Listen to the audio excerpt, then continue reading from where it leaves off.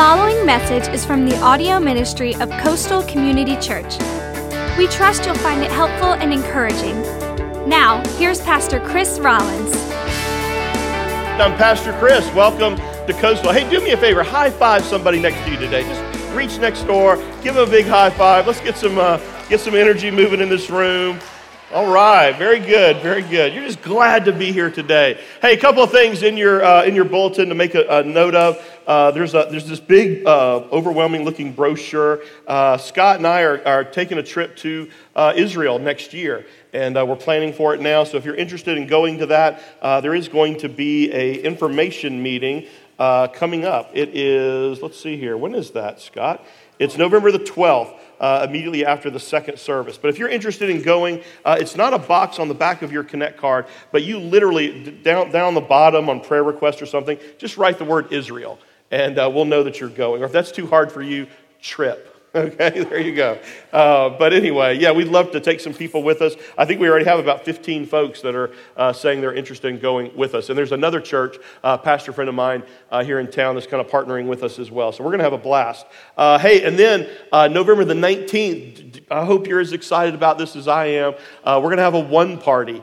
We had our goal this year to have 52 people indicate that they gave their life to Jesus through the ministry of Coastal. And we reached that goal already in October, and so we're celebrating on November the 19th, having one service at 9:30, and then we're going to feed you afterwards, but don't miss the service. That really is the party. The party's not afterwards, it's the service, and we're going to have a lot of fun. You're not going to want to miss anything, so be here, be on time, and be ready to rock and roll, because it's going to be great. We're going to have a great celebration.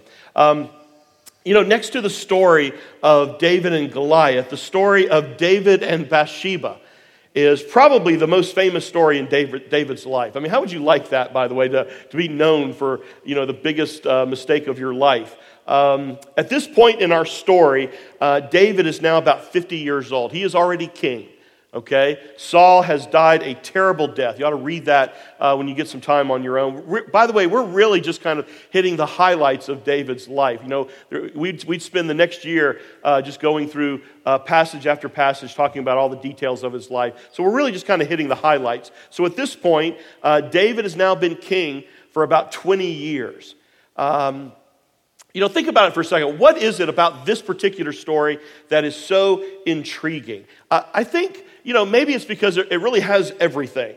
I mean, it's got lust and sex and intrigue and murder and conspiracy. Or maybe it's just that this once national hero, beloved by all, people singing songs about him, has now made an absolute royal wreck of his life. And just like a wreck, you just can't look away.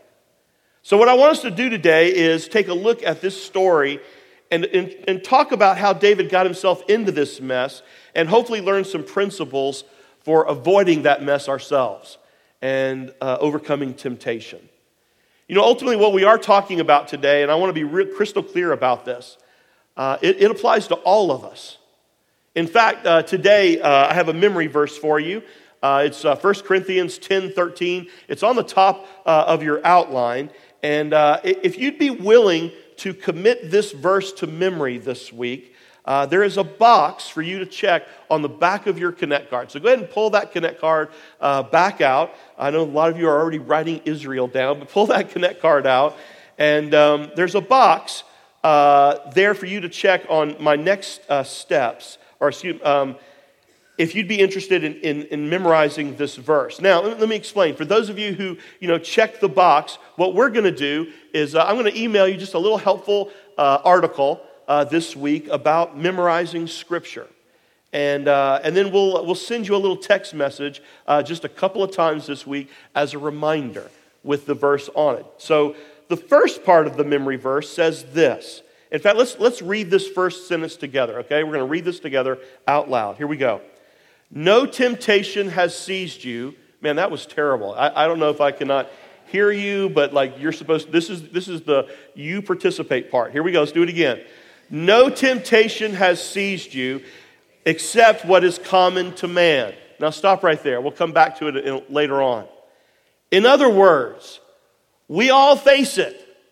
Okay, temptation.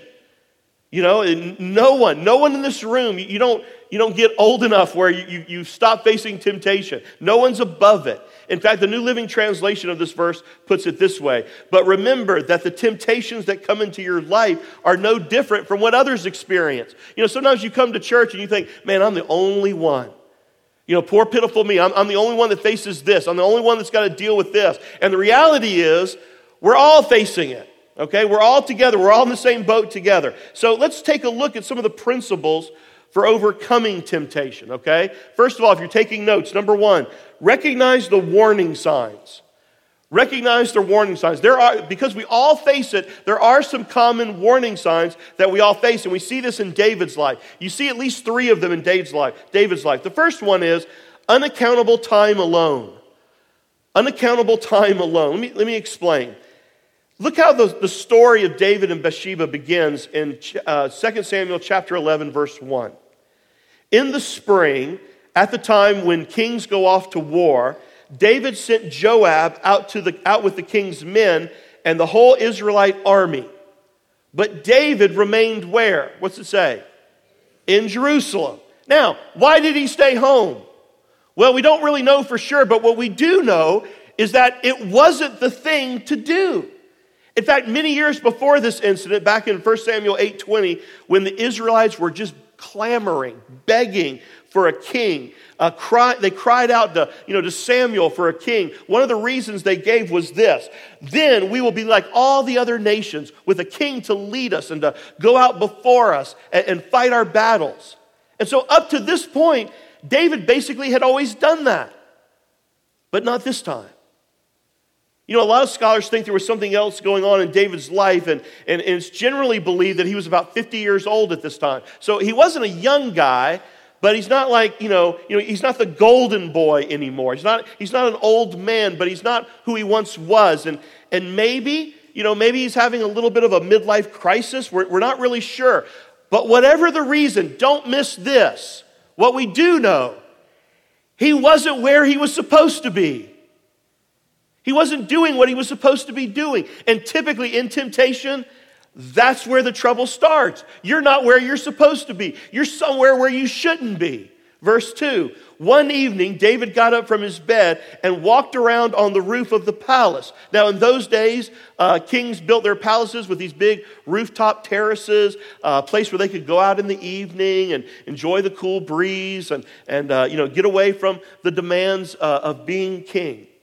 And so one evening, David gets up and he walks around the rooftop patio, and the Bible goes on to say, from the roof, he saw a woman bathing. The woman was very beautiful. Now, if the Bible says she's very beautiful, we know that she was drop dead gorgeous, okay? Now, was this the first time that David had ever been up on that roof in the evening when this woman is taking a bath? We don't know. But what we do know is that David knew the 10 Commandments, okay? He knew thou shalt not commit adultery. He knew thou shalt not covet your neighbor's wife. He knew the stories of the Bible about, Samson and what happened to him when he got involved in sexual sin and how it destroyed his life. The point is, David knew that what he was thinking was wrong, but rather than turn away, he pursued it. But it all started because he was in the wrong place. He wasn't doing what he should have been doing. He wasn't where he should have been. Second warning sign. Unacknowledged compromise. Unacknowledged compromise. Now, if you just read chapters 11 and 12 of 2 Samuel, it kind of looks like, this is just a one-night stand between David and Bathsheba. But you really need to step back and get the full context to see that this was a problem in David's life. And it was a problem that had been building for years. It was an area of David's life that he did not acknowledge, that he had compromised in. Now again, we know David was a man, he trusted God, he worshiped him, he saw God accomplish great things through him. In fact, 2 Samuel 5:12, it says this: David realized that the Lord had established him as king over Israel. He realized that was from God, and that he had exalted his kingdom for the sake of his people Israel. In other words, David knew he had become king, not because of any, skill or cleverness of his own. Remember, he's just the runt of the family. He realized it was because the hand of God was on him, and that everything he had was because the Lord had blessed him. Let me ask you a question. Do you realize that in your life? That who you are and what you have is not because of you, but because of God. But there was an area in David's life that he had failed to conform to God's word. It's an area of compromise. And that was in the area of his relationships with the opposite sex. In fact, look what it says in the very next verse. After he left Hebron, David took more concubines and wives in Jerusalem. Now, from reading scripture, you know that David had at least 8 wives, probably 10 or more concubines. So long before David ever laid an eye on Bathsheba, he showed that he wasn't going to follow God's plan to be a one-woman man. This was an area of unacknowledged compromise. It was an area of struggle in David's life. He knew what the Bible said.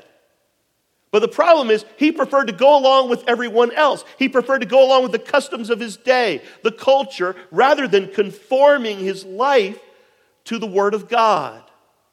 What about you? Is there an area of struggle in your life?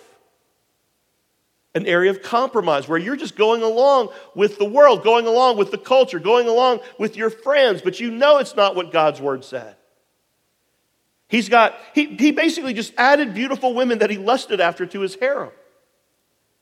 Now, there's another important lesson here we can learn, and that is, typically, the solution to our sin is never more sin. You might think that David's passion for women would have been reduced by the fact that he had so many beautiful wives and concubines. Instead of calling Bathsheba, David could have called in any one of a number of gorgeous women from his harem to satisfy his lust. But listen to me. Feeding sexual passion doesn't cure the problem. Sexual passion is not like hunger. You feed it and the hunger goes away. It's like fire. The more you feed it, the more it rages. So the solution is never indulgence. It's learning to obey God. It's learning to conform your way to the ways of God. So again, let me ask you, is there an area of unacknowledged compromise in your life? Third warning sign, an unwillingness to listen to godly advice. When David saw Bathsheba, he sent his servant to find out who she is. And he came back and he said, she is Bathsheba, the daughter of Eliam and the wife of Uriah the Hittite. Now, what you need to know is that in ancient Israel, when you would ask who someone was, they would always respond by using pretty much the same formula. They would tell you their name, their father's name, their grandfather's name, and if they knew it, their great-grandfather's name. That's the way you describe people, by referencing their family tree, their genealogy. So here the servant comes back, and initially he kind of follows the formula, but then he definitely departs from it. He says, well, her name is this is her father, and by the way, king, she is the wife of Uriah the Hittite. Again, that was not common at all. So why did he say it like that? Well, the reason is he knew exactly what David was thinking. And so in a very polite, respectful way, he's trying to say, King David, she's off limits. She's a married woman. Why would you do this, Your Majesty? This is a bad idea. Man, if you do this, you're going to regret this for the rest of your life. So did David listen? Nope. Did he pay attention? No. Was his servant giving him good advice? Absolutely. But David blew it off. Proverbs 12:15, in fact, says, the way of a fool seems right to them, but the wise listen to advice. He ignored the warnings. He ignored what the servant was trying to tell him. Let me ask you something. You got some godly people in your life that you're surrounded with that can speak the truth and love to you when you're going off the path. You know, that's one of the benefits of being in community with other people and doing life with other people. So what should he have done? Second principle. He should have responded by using God's simple strategy, God's strategy. You know, when the Bible says that basically when it comes to temptation, and again, we're all going to face temptation, but you will never encounter one so strong that your only option is to give into it. So let's go back to our memory verse. Back to that. 1 Corinthians 10:13. No temptation has seized you except what is common to man. And then listen to this. And God is what? Faithful. God is faithful. Listen to this part. He will not let you be tempted beyond what you can bear. But when you are tempted, and again, not if, you're going to be tempted. It's not a sin to be tempted. But when you are tempted, he will also provide a way out so that you can stand up under it.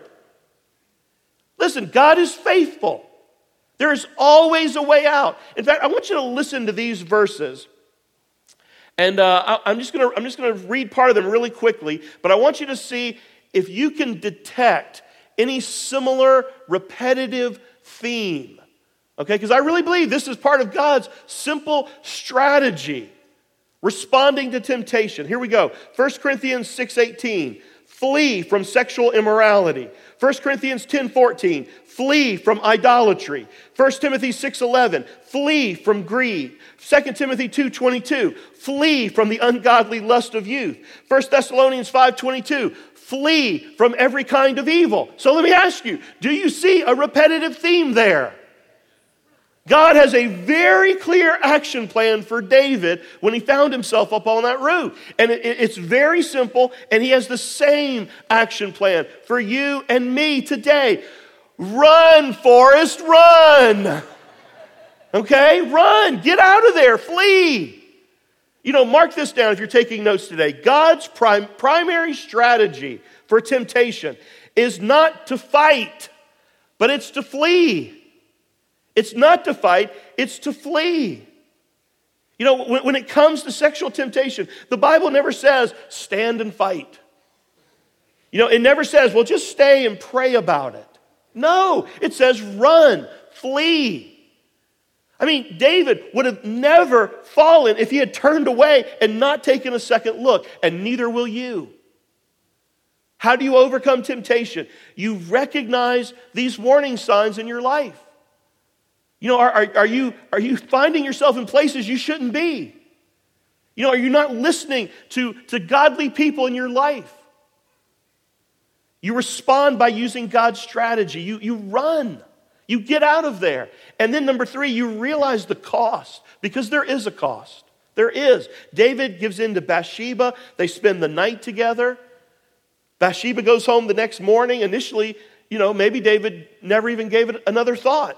You know, just another one-night stand. One of many maybe in his life. Soon to be forgotten. Until a few weeks later when everything begins to unravel. Bathsheba sends a short message to David. 3 words that should be cause for joy. But in this case, they send a chill down his spine. I am pregnant. David then tries to orchestrate an elaborate cover-up. In his mind, he's got to make it look like it's her husband who is responsible. So what does he do? He calls her husband back from the battle. And he begins with a little small talk. Hey, Uriah, how's it going in the battle? Uriah gives him a little report. And then David says something that might seem a little strange unless you understand what he means. Okay? In the Bible it says, he said, Uriah, go home and wash your feet. Okay, now that seems a little strange until you understand that in that day, wash your feet was a euphemism for go get busy with your wife, okay? Have sex with Bathsheba. And so David says, okay, Uriah, you've been at war for a long time. Why don't you go home and, relax a little bit. Spend a nice evening with your wife. Uriah, wash your feet. So Uriah leaves David's presence. He goes home, but he doesn't do what David counted on. Instead, the Bible says he just sleeps at the entrance to the palace. When David learned what Uriah had done, or more to the point, had not done, he asked him why. And Uriah told him, he said, my buddies are out fighting. My men, my band of brothers, they're fighting on the front lines. They're risking their lives, King David. I can't come here and kick back and relax. So David goes to plan B.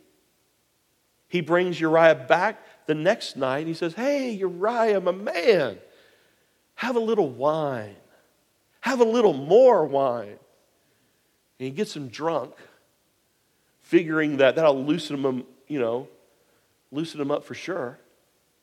Did it work? Nope. There's an unbelievable irony here, by the way, that this foreigner, Uriah the Hittite, is more faithful to God when he's drunk than David was when he was sober. Now, finally, in an act of just evil desperation, David stuffs a note in Uriah's hand with instructions to deliver it to Joab, the commanding officer. And basically the note says this: put Uriah at the front lines, and when the battle gets heavy, I want you to pull back so that he'll get struck down. Now you think about that. David has Uriah deliver his own death sentence.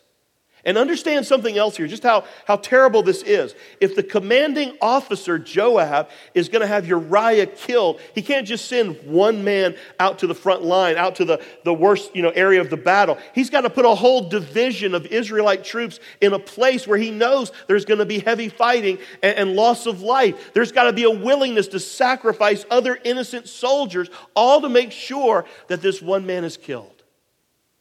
That's what David instructed. And Joab does it. He deliberately allows a number of innocent men to be butchered so that Uriah will die. Joab sends a messenger back to David to let him know, hey, mission accomplished, King David. Uriah is dead. And so the strategy of cover-up worked. David takes Bathsheba to be his wife, and all the people are none the wiser. Except for one thing.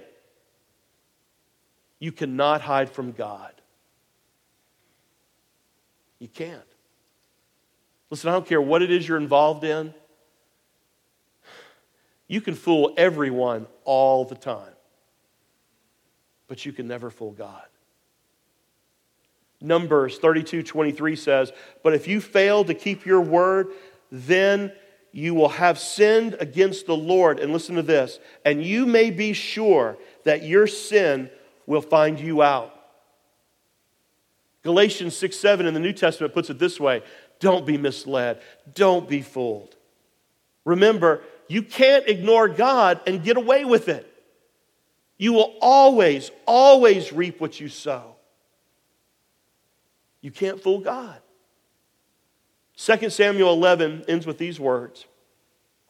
But the Lord was very displeased with what David had done. So what can we learn from all that today? Some of you might be thinking, well, I'm not sure I can learn anything from that. I feel bad for David, but I don't know any women who take baths on the roof. What difference does this make to me? Now, before you're quick to dismiss this, let me remind you of something. I want you to remember who it was who got into trouble here. This is David, right? This is the man who defeated Goliath. This is the man who refused to lay a hand on God's anointed, King Saul, even though Saul was trying to kill him. This is the man who at this point was undefeated on the battlefield, who dedicated all the spoils of war that he had taken to begin to build the temple of God. This is the man, the Bible said, ruled over his people with justice and kindness. This is not some amoral, wild-eyed, rebel. This is the guy who wrote the 23rd Psalm. And yet, look at the mess he's in. So what can we learn from it? Several things. Number one, if David can fall, so can we.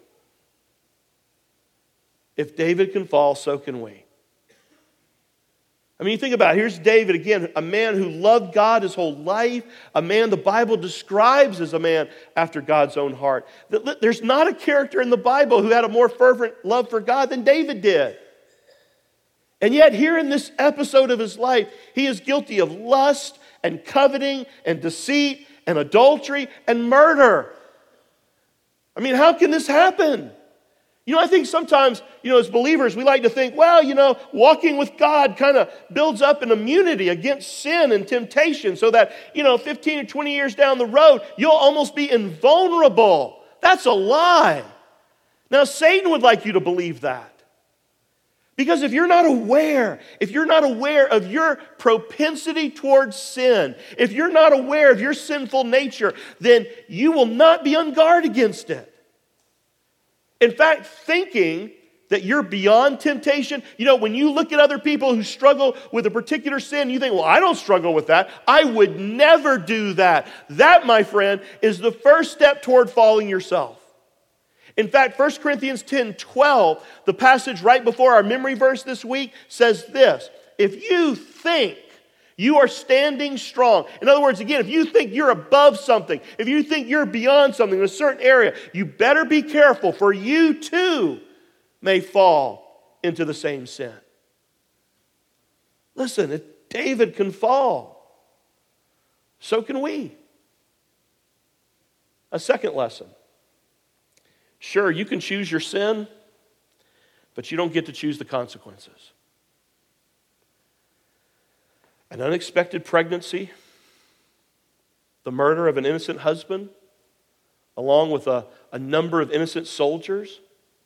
The truth is, if you read the rest of the story, that's just the tip of the iceberg in terms of the collateral damage that was created by David's sin.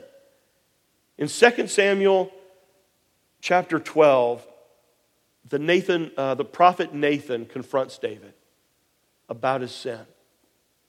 And he basically told him that conflict would never leave his house, and it didn't.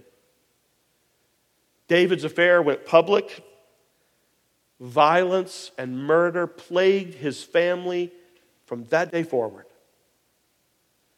Nathan even said this. He said, "But you have given the enemies of the Lord great opportunity to despise and blaspheme him." In other words, King David, you've provided an opportunity for people to mock God. And listen, that needs to hit you and me right between the eyes. We need to think about that. We need to remember that.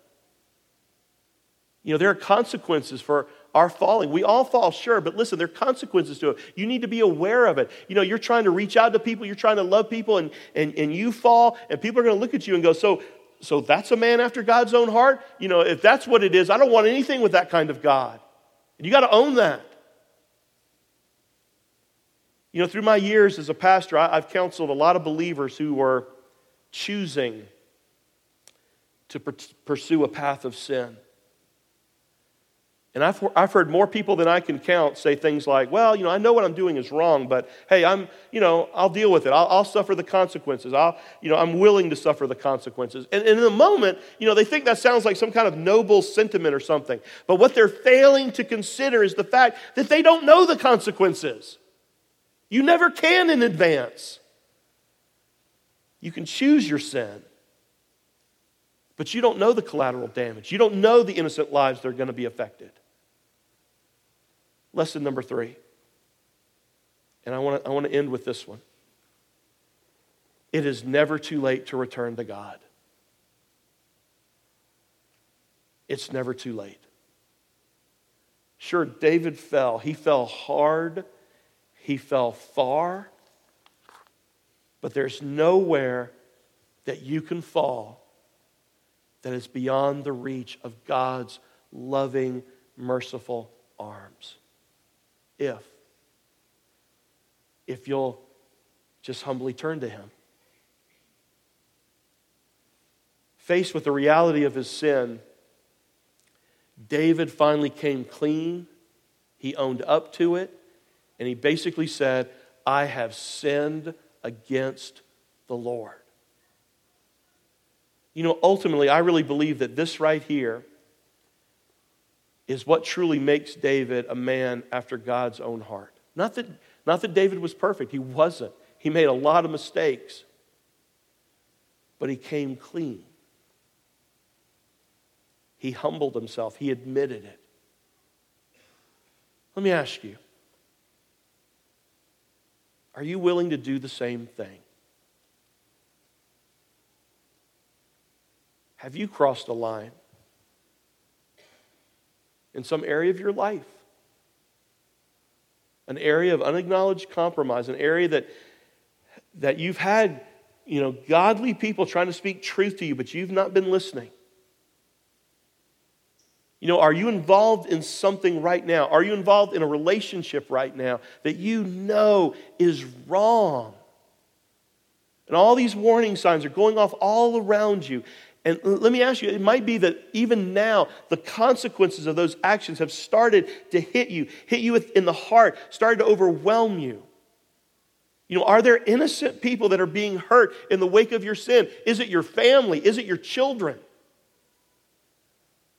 Now, if the answer to any of those questions is yes, come home to God today.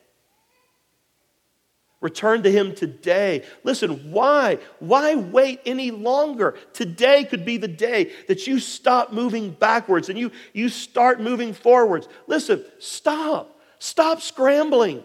Stop looking for loopholes. Stop making excuses. Stop blaming other people. It is not going to end any differently for you than it did for David. You have one less day of regret. And listen, God wants you back. God wants you back. Our God is a loving God, an understanding God, a healing, forgiving God. And let me go one step further. Not only does God want you back, listen to me, we want you back. We do. Coastal does. The church. That's what we're here for. We're all just we're nothing more than a colossal collection of messed up, jacked up, imperfect, forgiven sinners. Saved by the amazing grace of a loving God. And you can be too. David's prayer of confession and repentance is recorded for us in Psalm 51. And you might need to go home today and read this psalm to yourself, on your own. Just let it sink in. I want you to listen to part of these words today, though. Let them be yours. Listen to this. Have mercy on me, O God, because of your unfailing love. Because of your great compassion, blot out the stain of my sin. Wash me clean from my guilt. Purify me from my sin. Purify me from my sin, and I will be clean. Wash me, and I will be whiter than snow. Man, did you hear that? Whiter than snow. A blank slate, a fresh start. Listen, that's exactly what God gave to David, and that's what He longs to give to you today. Listen, if you're here today and you're thinking, man, I've blown it so many times, and even though I'm sitting here in this church service, I feel like a complete failure. I feel like I'm handcuffed. I'm handcuffed to, yesterday's sin. I'm handcuffed to my past. Listen, you can be set free. Do you hear me? No matter how wicked you think you've been, no matter how bad it is, if you will just take one step, if you will turn to the Lord, if you will humble yourself and confess and repent, He will forgive you. He will set you free. If God forgave David, He will certainly forgive you. If God, if a murdering adulterer can find grace, man, there's hope for me. There's hope for you. Let me ask you, how much sin will God forgive? All of it. No sin, no failure is beyond God's grace if we turn to Him in repentance with a humble heart. David prayed, "Wash me, and I will be whiter than snow." Anybody else want that? And you're like, man, is it really possible for the stain of repeated sin to be removed from my life? Is it possible to be washed whiter than snow? When I was a child and a young adult, I grew up in a church singing hymns. Remember those hymns? Remember those? One of them had these words: "What can wash away my sin? Nothing but the blood of Jesus. What can make me whole again? Nothing but the blood of Jesus. Oh, precious is the flow that makes me white as snow. No other fount I know. Nothing but the blood of Jesus." That's why it's possible. Not because of you, not because of anything you can do, not because you could clean yourself up, but because Jesus went to the cross for you. Jesus took a beating, the likes of which you and I can hardly fathom. His blood was spilled. It was poured out for your sin and for mine. That's how you are washed. The blood of Jesus cleanses you, makes you whiter than snow. But you got to come to Him. He's not going to force Himself on you. You got to make that decision. And you can make it here and now. What are you waiting on? What are you waiting on? You can have all of that today and so much more. Bow your heads and pray with me. Dear Heavenly Father, God, today I thank You. I thank You for Jesus. I thank You for His precious blood. I thank You, God, that no distance is too far to fall away from You if we're just willing to turn around and take that one step.